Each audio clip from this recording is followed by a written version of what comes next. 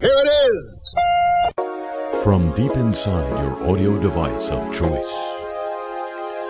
You're beginning to think that there's nothing really pleasant to look forward to in the future? Ladies and gentlemen, I got news for you. Japan Airlines is reportedly adding a baby symbol to its online seat booking system. This would allow passengers to pick a seat, maybe away from a crying baby.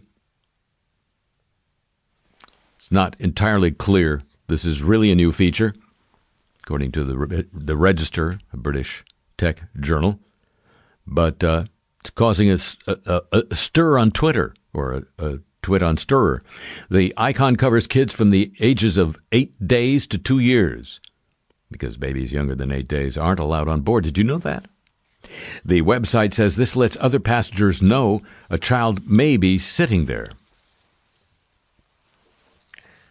Thank you, Japan. I haven't flown Japan Airlines, I don't think, ever in my life. But if they fly L.A. to New Orleans, I am on. And now, we are not number one.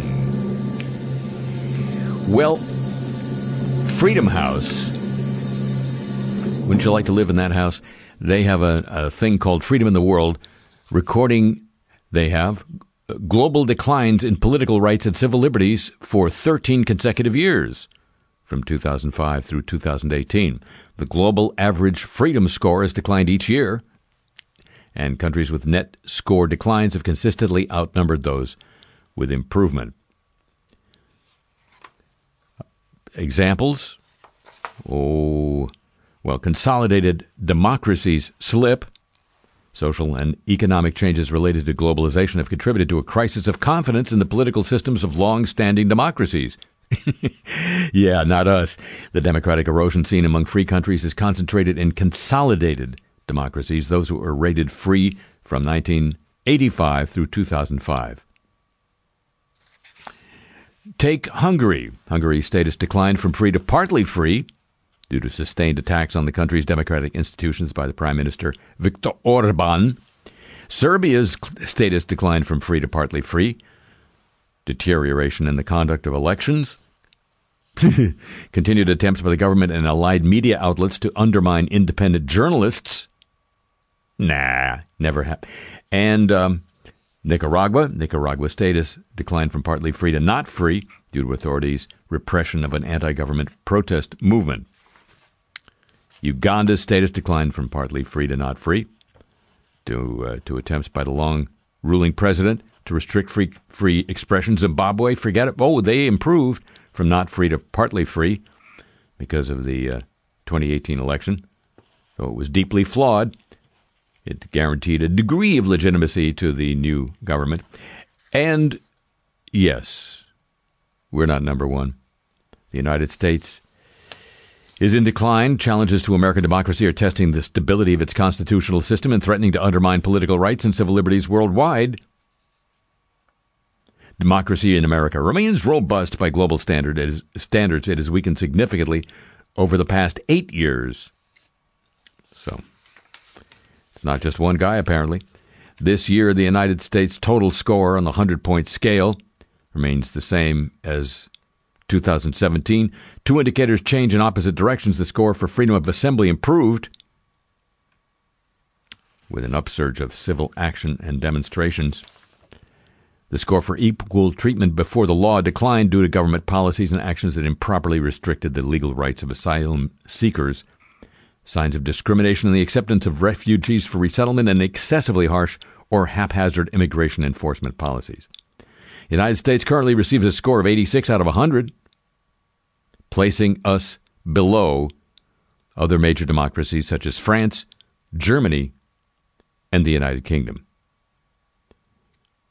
The United States' closest peers with respect to total freedom in the world scores are Belize, Croatia, Greece, Latvia, and Mongolia. We're not number one. Hello, welcome to the show. When I was young and London bound, the taste of coal dust still in my sound. loss of leaving. All around I looked to a distant star, to the music that would stir my soul. When across the sea came Jelly Roll, and when rainy pavements took their toll, I dreamt of America.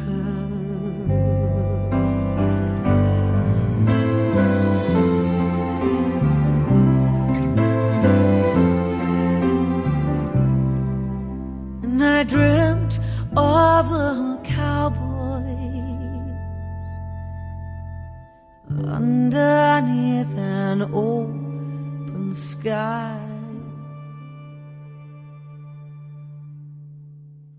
in a land that welcomed souls to save, where all stood equal, the lost and the brave. A second chance from birth to grave, and they came from near and far. So I watched the movies, loved those tales of the men who rose wind in their sails. Every man who would prevail, and I dreamt of America.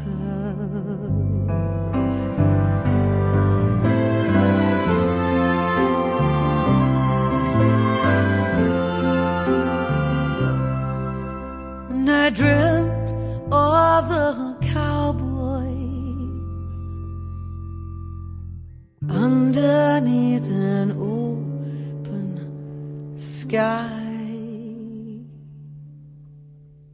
And when I recall what used to be, it's when I was lost a ship at sea, and all that this land meant to me, well, my heart begins to stir.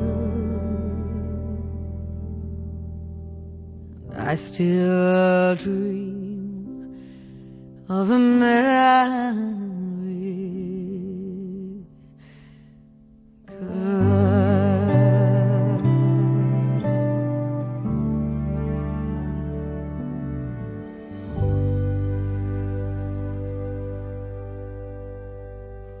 From London, England, I'm Harry Shearer, welcoming you to this edition of the show. And now, ladies and gentlemen, News of the Warm.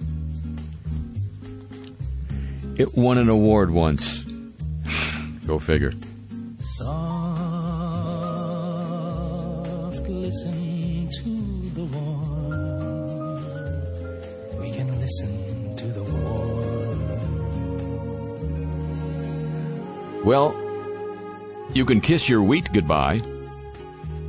It'll be cream of nothing coming up. In a new study, researchers found that unless steps are taken to mitigate climate change, up to 60% of current wheat-growing areas worldwide could see simultaneous, severe, and prolonged droughts by the end of the century. Wheat just happens to be the world's largest rain-fed crop in terms of harvested area. It supplies about 20% of all calories consumed by humans. So other species, I guess, don't have to worry. The risk of widespread drought in wheat production areas is 4 times the level that scientists see today, according to one of the authors of the study, Song Feng.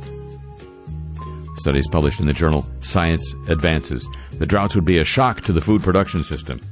You know, and the bread and the pasta and the thing. For most plants, carbon dioxide acts like a steroid. The more they can take in, the bigger they get.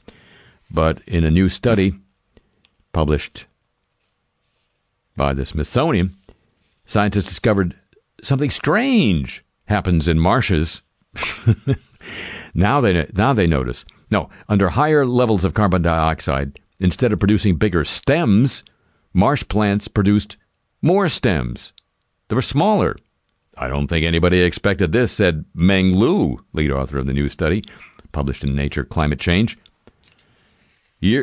For years now, scientists had known that carbon dioxide was bulking up the total biomass of marsh plants, so it seemed natural to think they were getting bigger too, stems and such, individual plants. Lu is a research professor in China's Yunnan University, made the discovery while working at the Smithsonian Research Center. So what happens is carbon dioxide is like one part of the plant diet. The stems are shrinking because plants need another nutrient as well, nitrogen. If we get more carbon, we need more nitrogen to feed the plant, says Lu. Carbon dioxide and nitrogen are like food for plants. If carbon dioxide provides their sugar, nitrogen provides their protein. Without nitrogen, the extra CO2 will not make the plants grow bigger stems. Instead, the plants will spread their roots further below ground, trying to get more nitrogen out of the soil. And because most marsh plants reproduce by making copies of themselves, clones, they naturally send up more stems above ground as their roots spread. This means more plants, rather than bigger ones. The world's oceans have long helped to stave off climate change by absorbing heat and carbon dioxide from the atmosphere. That is changing too. Devastating consequences for humanity in the coming decades, implied by this, according to leading researchers in a report commissioned by the UN. Oh, the UN again. The rate at which oceans are warming has doubled since the early 90s.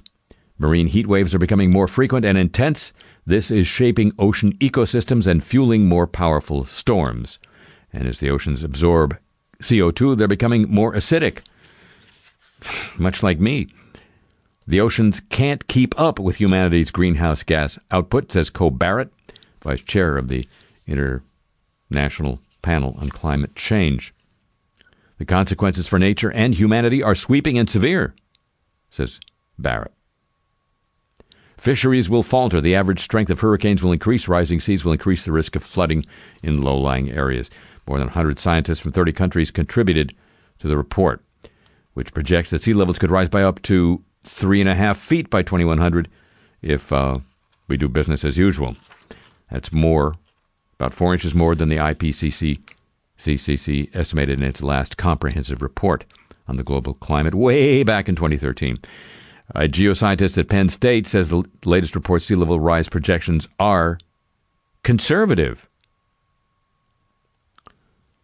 But not alt-right, I guess. Repeated disasters and environmental changes on Louisiana's Gulf Coast are rapidly eroding the land, and along with it, an indigenous tribe's ability to sustain its culture, health, and livelihoods, according to new research. This is about Houma, not Sweet Houma. Shenandoah Bilio, professor at the University of Illinois, interviewed 160 members of the United Houma Nation living in Terrebonne Parish, that's southwest of New Orleans, about the effect of climate change and land loss on their families. She spent 6 months in the community recruiting study participants. She is a tribe member herself. Had to work with the tribe. They were a little suspicious of outsiders, even though she is a tribal member. Environmental change is whittling away Louisiana's coastline. Scientists predict an erosion and rising sea levels will consume an area comparable in size to that of Baltimore and Washington, D.C. by 2050. Many of the Houma tribe earn their living through fishing, shrimping, trapping, and other subsistence activities. The landscape is changing so rapidly, fishermen say they can no longer navigate by sight, must rely instead on GPS, just like Uber drivers. Participants who are away from the coast for a few months or a season have trouble recognizing certain places when they return and easily get lost. Maybe they can't go out to these islands where they used to go and show their grandchildren how to trap, said Billio. They can't show them where some of their ancestors are buried because that land is not there anymore. Tribe members expressed a deep sense of grief about the land that is gone, and they did not seem hopeful that future generations will be able to continue the traditional way of life because the land has changed so much during their lifetime. You're welcome, HOMA members. News of the Warm, copyrighted feature of this broadcast. Now let's look on the brighter side. Of course, I'm kidding when I say that. It's news of the Olympic movement. Produced by Jim Ebersol III.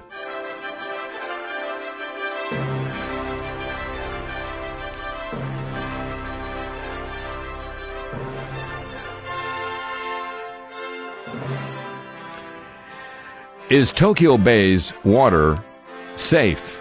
I know you've been mulling that for months yourself, but this is in Nikkei Asian Review. That's asking the question. The cancellation of a triathlon event in August has raised concerns about pollution at one of the venues for the 2020 Summer Olympics and thrown the spotlight on problems with Tokyo's sewage treatment system. Ugh. High levels of E. coli bacteria were detected at the Marine Park. That forced the swimming leg of the Para-Triathlon World Cup to be called off in mid-August.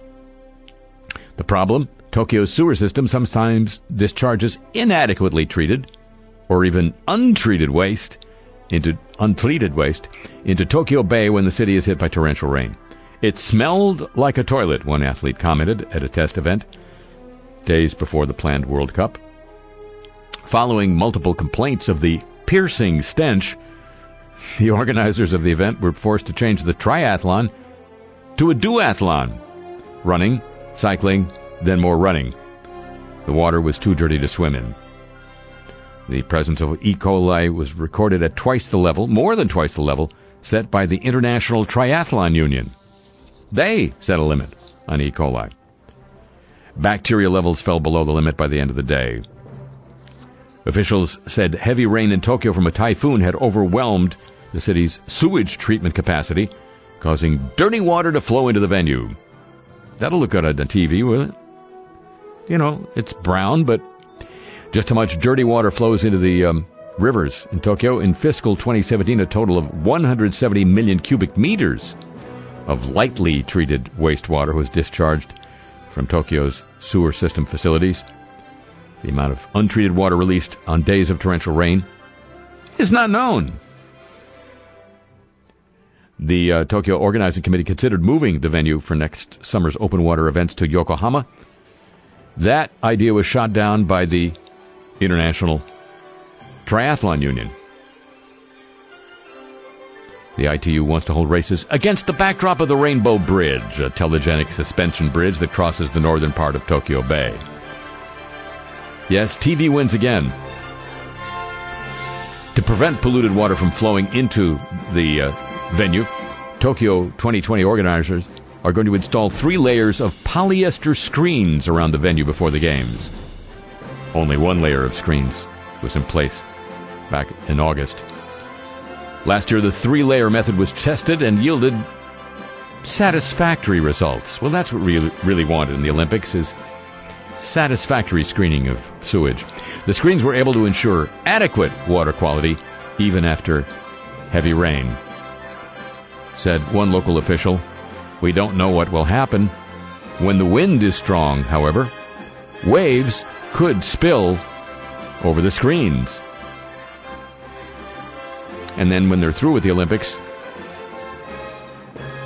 3 layers of polyester screens will join our collection of plastic pollution in the oceans. Thanks to the Olympics, it's a movement. And we all need one every day."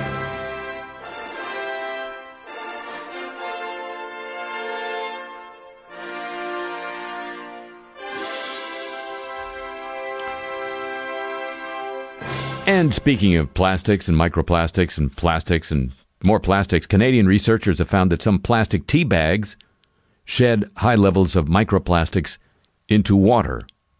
The World Health Organization says such particles in drinking water don't appear to pose a risk, but they say the findings are based on limited information, calling for greater research on the issue. The researchers from McGill University in Montreal also called for more investigation into the health effects of microplastics. I think everybody's calling for that, aren't they? I know I am. For the study, they bought 4 different commercial teas packaged in plastic tea bags. Most tea bags, ladies and gentlemen, in case you didn't know, are made from paper. A small amount of plastic is used to seal them shut, because you don't want glue, I guess. Some premium brands, though, have switched to using greater amounts of plastic mesh for their product. Why? Why would that be premium? Well, so the tea bag is held in a pyramid shape, which they claim helps the tea leaves infuse better. Refried infusion, ladies and gentlemen. Just one word. Microplastics. And now let's catch you up on an area you may not have been following recently that's exploded into this week's news.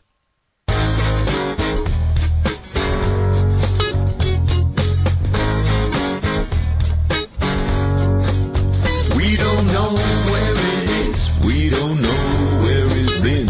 Ukraine. We got zero idea what kind of shape it's in. Ukraine. Don't know why, don't know why, don't know why. Ukraine.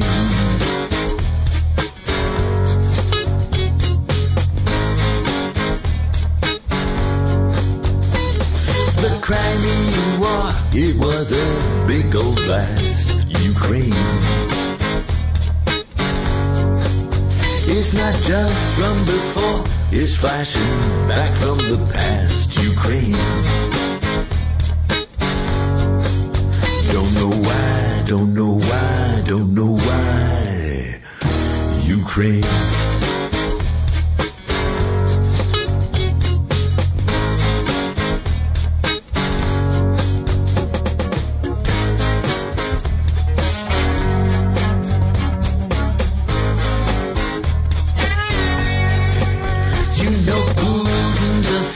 But he sends them their gas. Ukraine.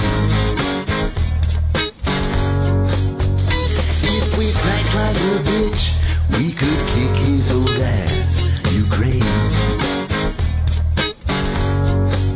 Don't know why, don't know why, don't know why. Ukraine.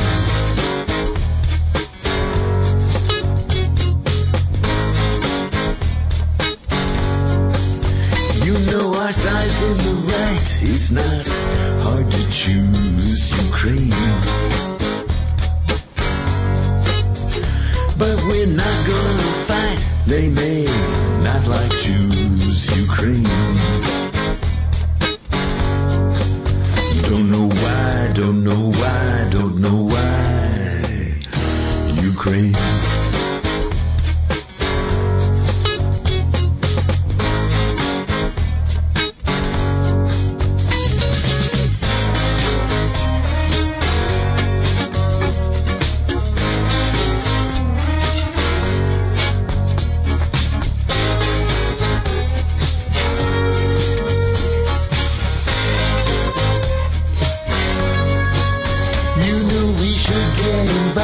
Cause we do so much good, Ukraine. But ask President Monroe, this is their neighborhood, Ukraine. We'll pass by, we'll pass by, we'll pass by, Ukraine.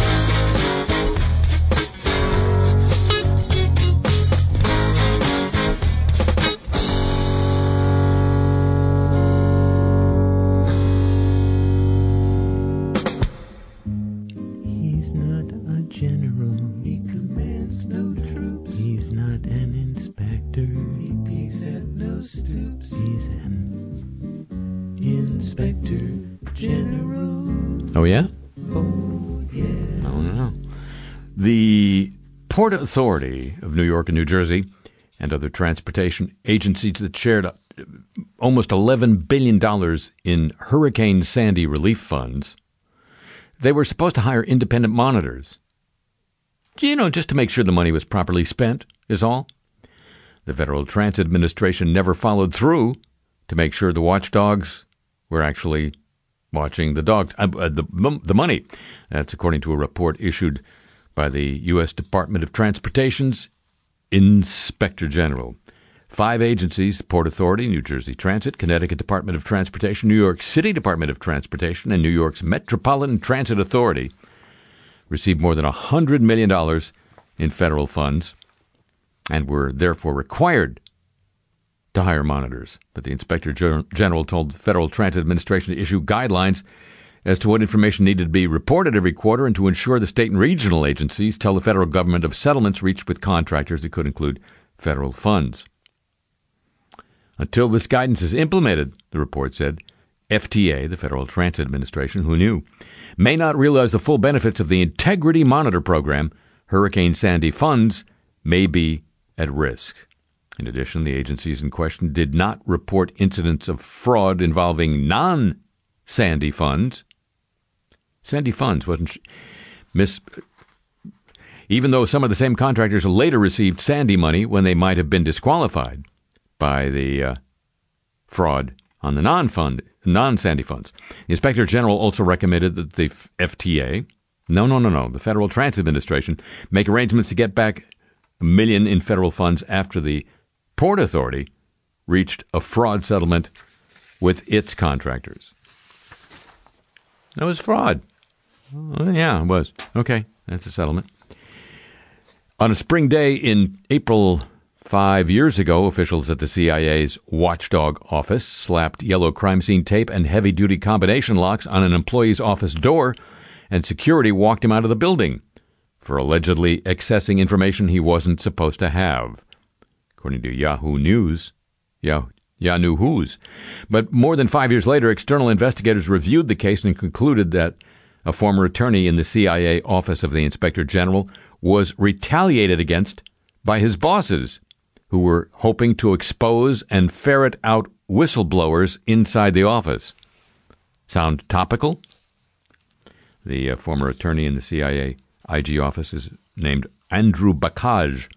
A new unclassified summary of a years-long investigation conducted by the Department of Homeland Security's Inspector General doesn't cite Bakaj by name, but it says the CIA watchdog opened a retaliatory investigation into an employee who was cooperating with a separate review of the office. At the time, the Intelligence Community's Inspector General, which conducts independent audits, as you know now, and reviews across the spy agencies, was investigating concerns about potential evidence manipulation at the CIA Inspector General's office, issues that Bakaj and others, some of whom are still anonymous, had raised. The Department of Homeland Security's Inspector General was called in to make an impartial decision about whether the administrative suspension of Bakaj and loss of clearance was, in fact, retaliation for cooperating with investigators. The attorney for Bakaj says the CIA retaliated against him. Well, in light of this week's developments, we should probably keep an eye on that. And speaking of this week's developments, so for those of you who don't think there's enough synchronicity in the world, this week was a happy rejoinder. The figures who have won high office on both sides of the Atlantic in the two English-speaking nations, by structuring themselves, by presenting themselves as enemies of the system. The system is corrupt. The system is rigged. The system has to be resisted. The system will retaliate. Well, both of them found that the system, if it didn't retaliate, at least had a few arrows left in its quiver. In Britain, the UK Supreme Court told Prime Minister Boris Johnson that his attempt to shut down Parliament for 5 weeks during a time when they're nearing the deadline as to whether or not and how to leave the European Union, that was unlawful, that the Prime Minister had broken the law. And in the United States, after holding off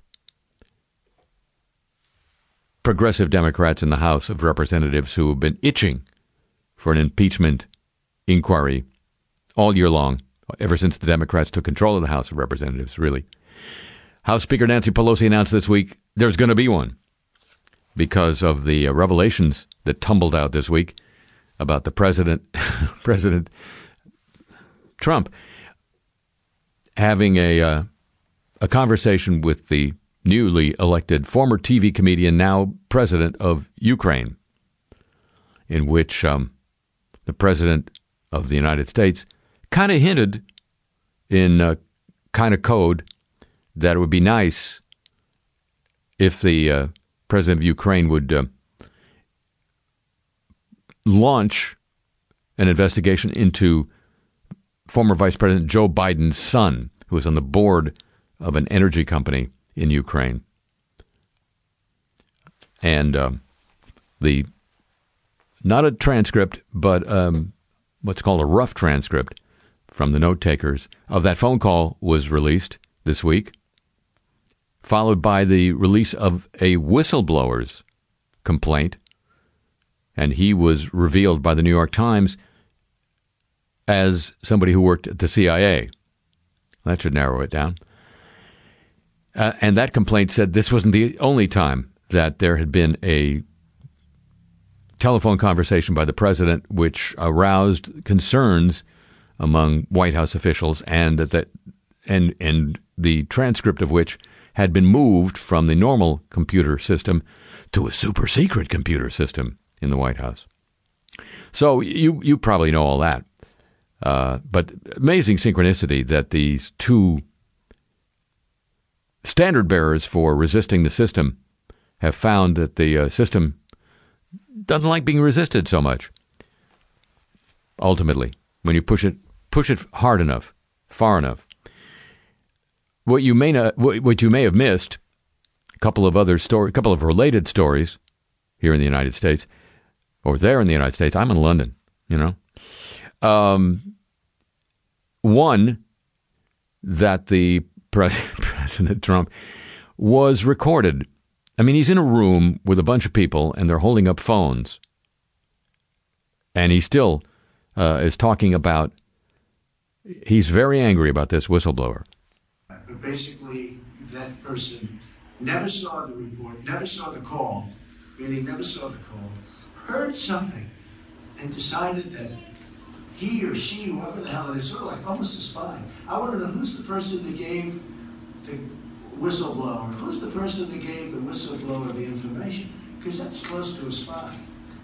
You know what we used to do in the old days when we were smart, right? With spies and treason. We used to handle it a little differently than we do now. He was speaking to diplomats, American diplomats, and they chuckled at the reference to execution. And also, you may have missed, there were reports in, I think it was either the New York Times or the Washington Post, or both, that the Trump administration was considering, the White House was considering, setting up a war room to deal now with this prospect of impeachment, or at least impeachment inquiry. And they were considering hiring former campaign manager Corey Lewandowski to head the war room. Within a day, the White House announced, we're not going to do that. Sounds like this. This week, for the first time, the team is playing for the biggest stakes, and they're not Trump stakes. And for the businessman turned chief executive, what's at stake is the fate of the show itself. Richard Spencer? Yes, sir. You're so new as acting defense secretary, and I still have to read it off the card. Well, there have been quite a few of us. Here's the deal. You don't have to act like you're Secretary of Defense. When you're acting secretary, you're already acting, right? Well, I can tell you this. Anyone can act.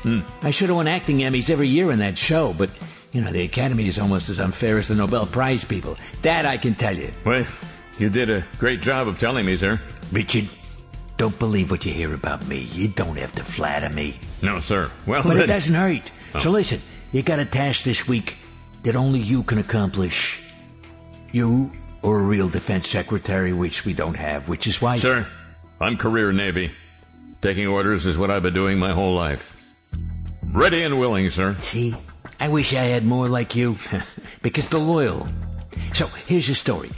You know, there's a guy pretending to be a whistleblower, right? Like, I'm sure there's only one thing he knows how to blow, his own horn. He and the turncoats who talk to him, they're like spies, right? Well, they shared information that otherwise would have remained unshared, so... Right, that's what spies do. Lots of people are telling me that. And back when you and I mean, I'm older than you, but we both know what they used to do with spies when you caught them, okay? Not exactly minimum security prison, right? Sometimes I know we've exchanged our spies with those of other countries, so... But these are our own people. Who are we going to exchange them with? Us? How the hell would that work? So look, you get command of a lot of firepower. Sir, it's an awesome arsenal at our disposal, thanks to your remarkable build-up. Yeah, blah, blah, blah, my build-up. And of course, we hope we never have to use... Right, but if you never use them, what the hell's the point? Well... So, you've got defense intelligence the best, right? Mm-hmm. You can find out who this phony whistleblower is, and then, let's say, blow the whistle right out of his or her wherever. Well, usually kinetic response has to be activated through a certain process. This right here. This is the process. This is plenty process. The only thing that needs more processing is my food. So, Richard, I'm looking at you. The camera's looking at you. America's looking at you. Can you do it? Well, I really should speak to my general counsel. Please. Your general counsel can kiss my general hiney. Here, I'll put you in touch with Rudy. He's smarter than 2,000 general counsels. He'll tell you himself. I can get him on speed dial. Sir, I think what I should do is get back to my office. Your acting office? Right. And get my people together and consult with them, and then I'll... Okay. But just remember one thing, Richard. Yes, sir? Your people are very fine people. Oh, I know. But actually, they're my people. Corey. Yes, sir. First time you've been here, right? Well, worked to help you get here, but... Not such a dump, right? You and the First Lady have done an amazing job here. Got all the Obama out of here, right? Pretty darn mainstream, sir. Well done. So, look, you were perfect in front of that stupid fake committee a couple weeks ago. Thank you, sir. I think I treated them with just enough contempt to avoid being cited for contempt. That's a cute way of putting it. I just thought you treated them like dickheads. Well, that's brilliant, sir. You must have gone to the best schools. They were okay. Best school I ever went to was the University of Fred Trump. Believe me. So, I'm sure you've been paying attention to the fake news. Well, fake attention, sir. Seriously, of course, it's a disgrace. More than a disgrace, it's disgusting. That too. There was that report that we were considering some kind of impeachment war room thing, like that's something we care about or something we would do or something, and that we were going to put you in charge of it. I've been waiting for a new task, sir, but that smelled like fake news for sure. Actually, that was true. Oh. Well, I am in the middle of a senatorial campaign in New Hampshire. Sure. The one you used the committee to promote. Right. But if you need me to run the impeachment war room and run a full-on balls-out counterattack on these pathetic hacks, believe me, sir, I'll end that campaign so fast it'll make... Here's the deal. Your task this week is to not end your Senate campaign. Excuse me, sir. I thought I heard you say not end. I mean, I'd love to do both, but I got a wife, 4 kids. At some point, I'm going to want to have to spend more time with my family. Corey, that time is now. You know me well enough to know that despite my TV acting, I hate firing people that work for me. Yes, sir. It's one of the great endearing aspects But you haven't been working for me. Right, but now... So this doesn't bother me at all. You're fired. Go take your family to New Hampshire. Was it something I said or did? Or... All I know is the leak about you joining us. it didn't test well. New team, new tasks, same mission. We're gonna make the punishment for spying great again! Now, the world is his boardroom. Via Presidentes. This week, it's must-see TV. And that's not just a slogan.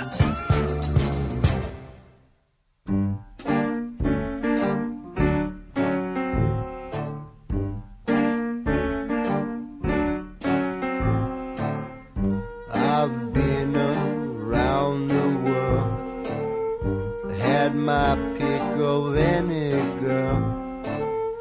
You'd think I'd be happy, but I'm not.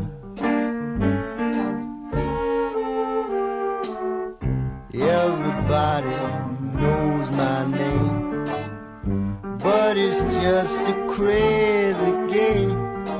Oh, it's lonely at the top.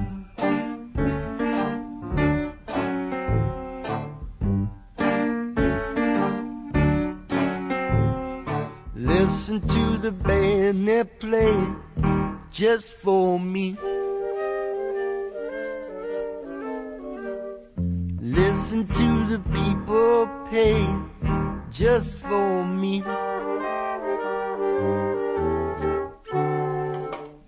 All the applause, all the praise, and all the money that I have made. Oh, it's lonely at the top.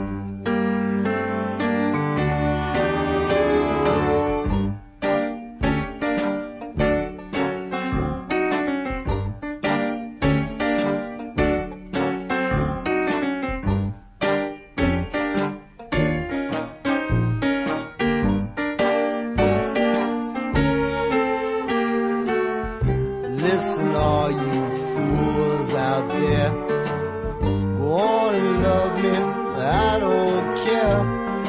Oh, it's lonely at the top. Oh, it's lonely at the top.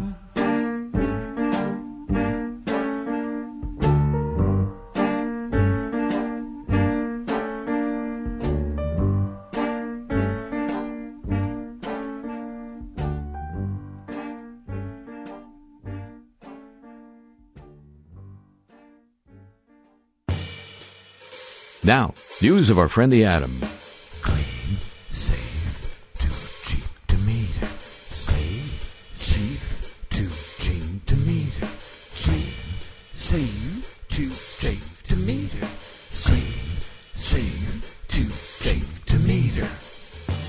There's a nuclear power station being built in Somerset in southwest England called Hinkley Point, and something is hinky at Hinkley. Thank you. It's going to cost about $2.5 billion more to build than previously estimated, and it's going to miss its deadline for completion. Aside from that, Mrs. Lincoln, the energy firm EDF released an update this week that warns of this overspending. Could be as high as $3.59 billion, putting total costs for the project at between $26 billion and $27.8 billion. And that doesn't count what it's going to cost to decommission it at the other end of its lifespan. The company blamed challenging ground conditions, which made earthworks more expensive than anticipated. We found some stones, revised action plan targets, and extra costs needed to implement the completed functional design. That's nice and vague. It was meant to be providing power to the UK by Christmas 2017. It's now expected to start turning the lights on not before 2025. The National Audit Office in the UK warned 2 years ago that the government had subjected the country to, quote, a risky deal in a changing energy marketplace, unquote, because the government has promised to pay the builder, EDF, a fixed fee of $114 per megawatt hour for the next 35 years. No, that's not good. Nuclear power is in danger of pricing itself out of the energy market in Europe. That's from Bloomberg. Électricité de France's announcement that the investment needed for 2 new reactors in the UK, Hinkley Point and one other, highlighted rising costs for the industry. Additional nuclear plants in Finland and France are also behind schedule and over budget. Well, maybe that's just the way of doing business. That's a business model. The industry's woes contrast with swiftly falling costs for wind and solar, especially for erecting power generation turbines at sea. If the industry is incapable to deliver on time and on budget, other options are going to take over, says an independent consultant on nuclear policy.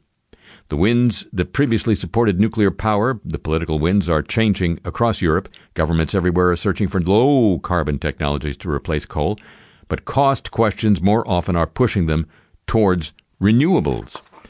In France, President Macron has asked EDF to prove he can build new nuclear stations at a lower cost. Apparently, he hasn't been reading about Britain. The government is rolling out a series of auctions for wind farm capacity. And in Finland, a 1.6 gigawatt nuclear project was supposed to connect to the grid a decade ago, is still waiting to do so, amid cost overruns and legal issues. Tom? Legal issues. Yeah. Nuclear power is losing ground to renewables in terms of both cost and capacity, as its reactors are increasingly seen as less economical and slower to reverse carbon emissions. Reuters quotes an industry report saying this week. In mid-2019, new wind and solar generators competed efficiently against even existing nuclear power plants in cost terms and grew generating capacity faster than any other power type. That's according to the World Nuclear Industry Status Report, the WNISR. Stabilizing the climate is urgent. Nuclear power is slow, says the lead author of the report. It meets no technical or operational need that low-carbon competitors cannot meet better, cheaper, and faster. Since 2009, the average construction time for reactors worldwide was just under 10 years, well above the estimate given by the industry body, the World Nuclear Association. The extra time that nuclear plants take to build has major implications for climate goals, as existing fossil fuel plants continue to emit CO2 while awaiting the nuke plants firing up.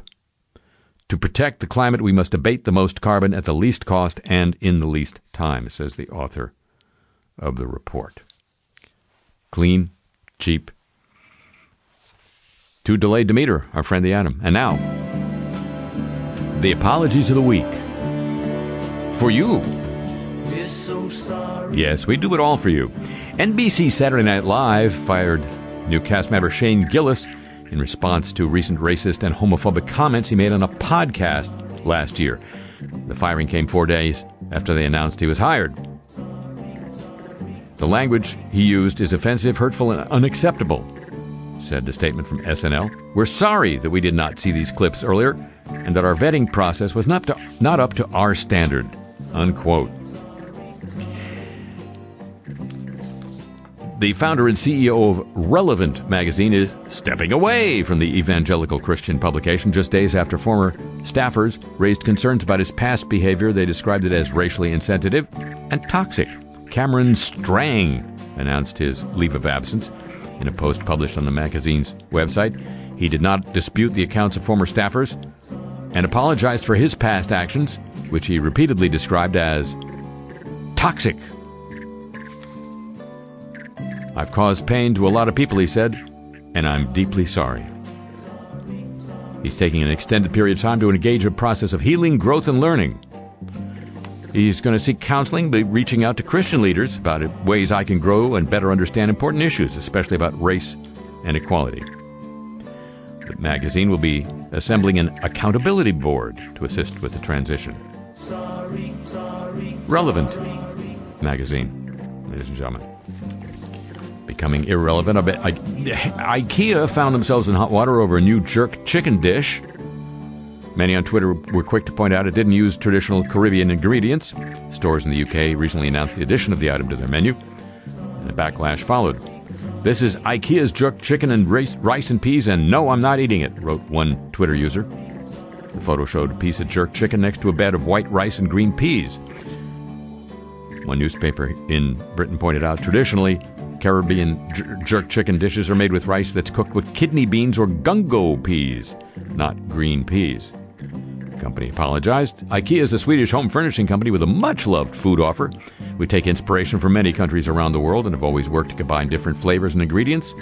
We're aware that our new jerk chicken, served with rice and peas, has created some conversation and in some cases offense, said country food manager for IKEA UK. Our intention, she continued, was to create a dish for many people to enjoy. We appreciate we may have got it wrong. We apologize, and we're now re-looking at the dish. Look at the dish. Students at 2 Southern California high schools will undergo a one-day workshop on tolerance. That'll do her. After a football game was marred by racial slurs directed at the visiting team. San Clemente High School principal Chris Carter apologized to the students of Lincoln High in San Diego. Those students were taunted with racial slurs at a football game about 2 weeks ago. One-day tolerance training? Snap. A Boyle County, Kentucky magistrate who made a joke about the local tourism director's legs at a public meeting said it was a regrettable, stupid comment, and he intends to behave differently from now on. I made the most regrettable comment I've ever made in my life, said Magistrate Phil Sammons. I'm very sorry for that. I'll always hate that comment. He says he has apologized multiple times to Tourism Director Jennifer Kirchner, to the fiscal court, and to the public.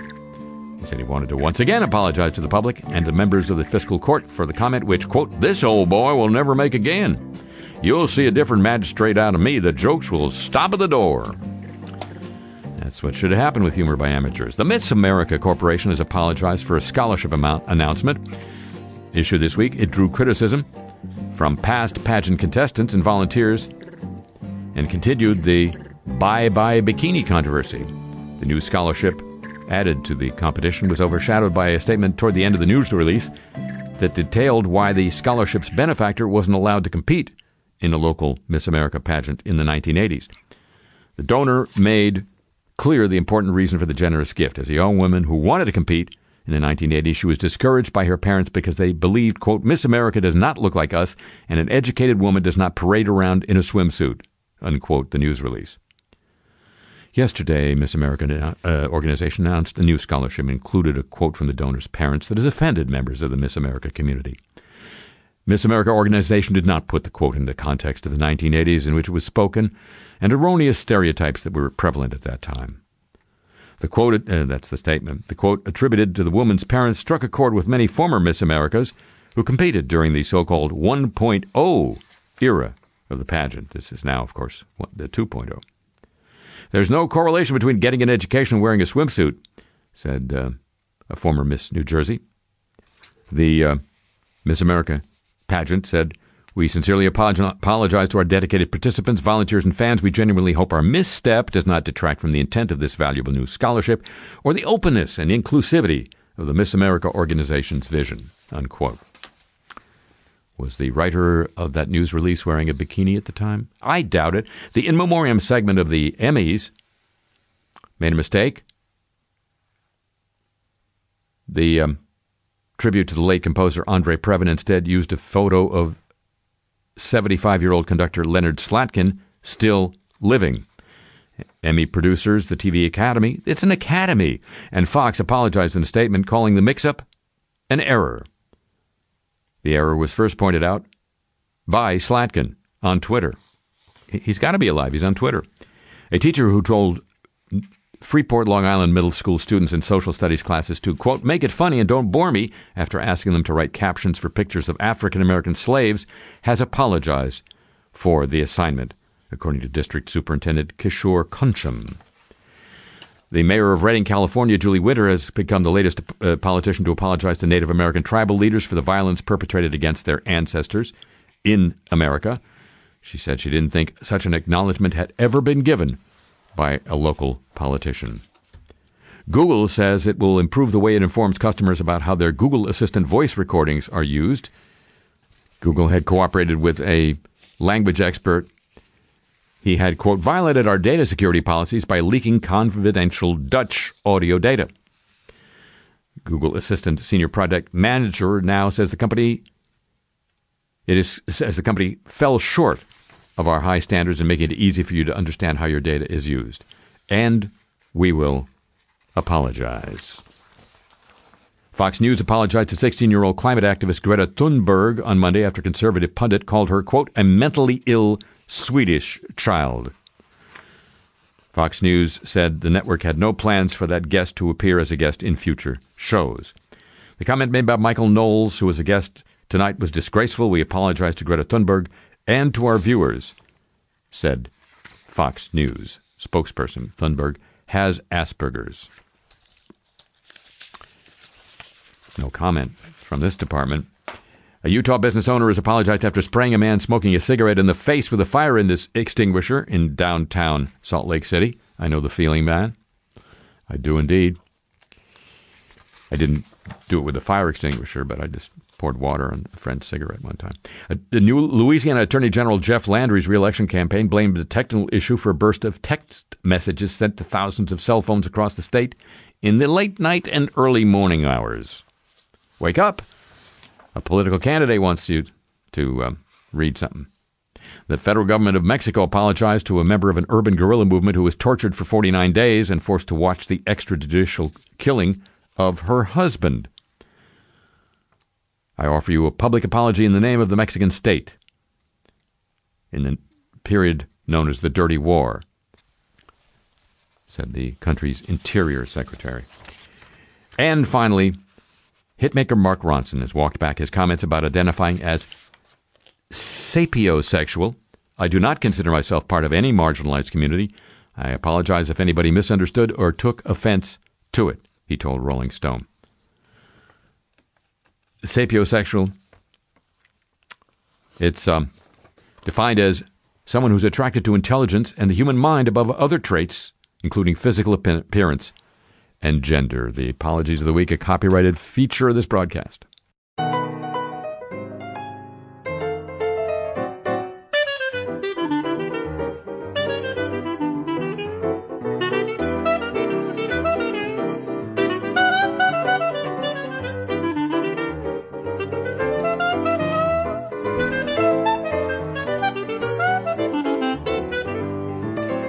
Well, ladies and gentlemen, that's going to conclude this week's edition, this highly synchronicitous edition of the show. The program returns next week at the same time on our constantly dwindling roster of radio stations around the country and around the world, and on your audio device of choice whenever you want it. Hey, Alexa, you're looking good today. The makeup's working. And it would be just like Alexa not wearing makeup if you agree to join with me then. Would you already? Thank you very much. A tip to the show chapeau to the San Diego, Pittsburgh, Chicago, and Hawaii desks. Thanks as always to Pam Halstead and to Thomas Walsh at WWNO New Orleans, and Jenny Lawson there too for help with today's program. And the email address for this show, the playlist of the music heard here, and your chance to get Cars I Talk t-shirts, all at harryshearer.com.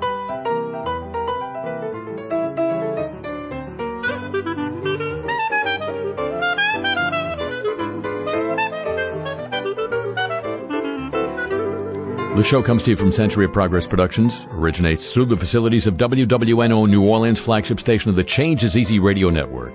So long from London town.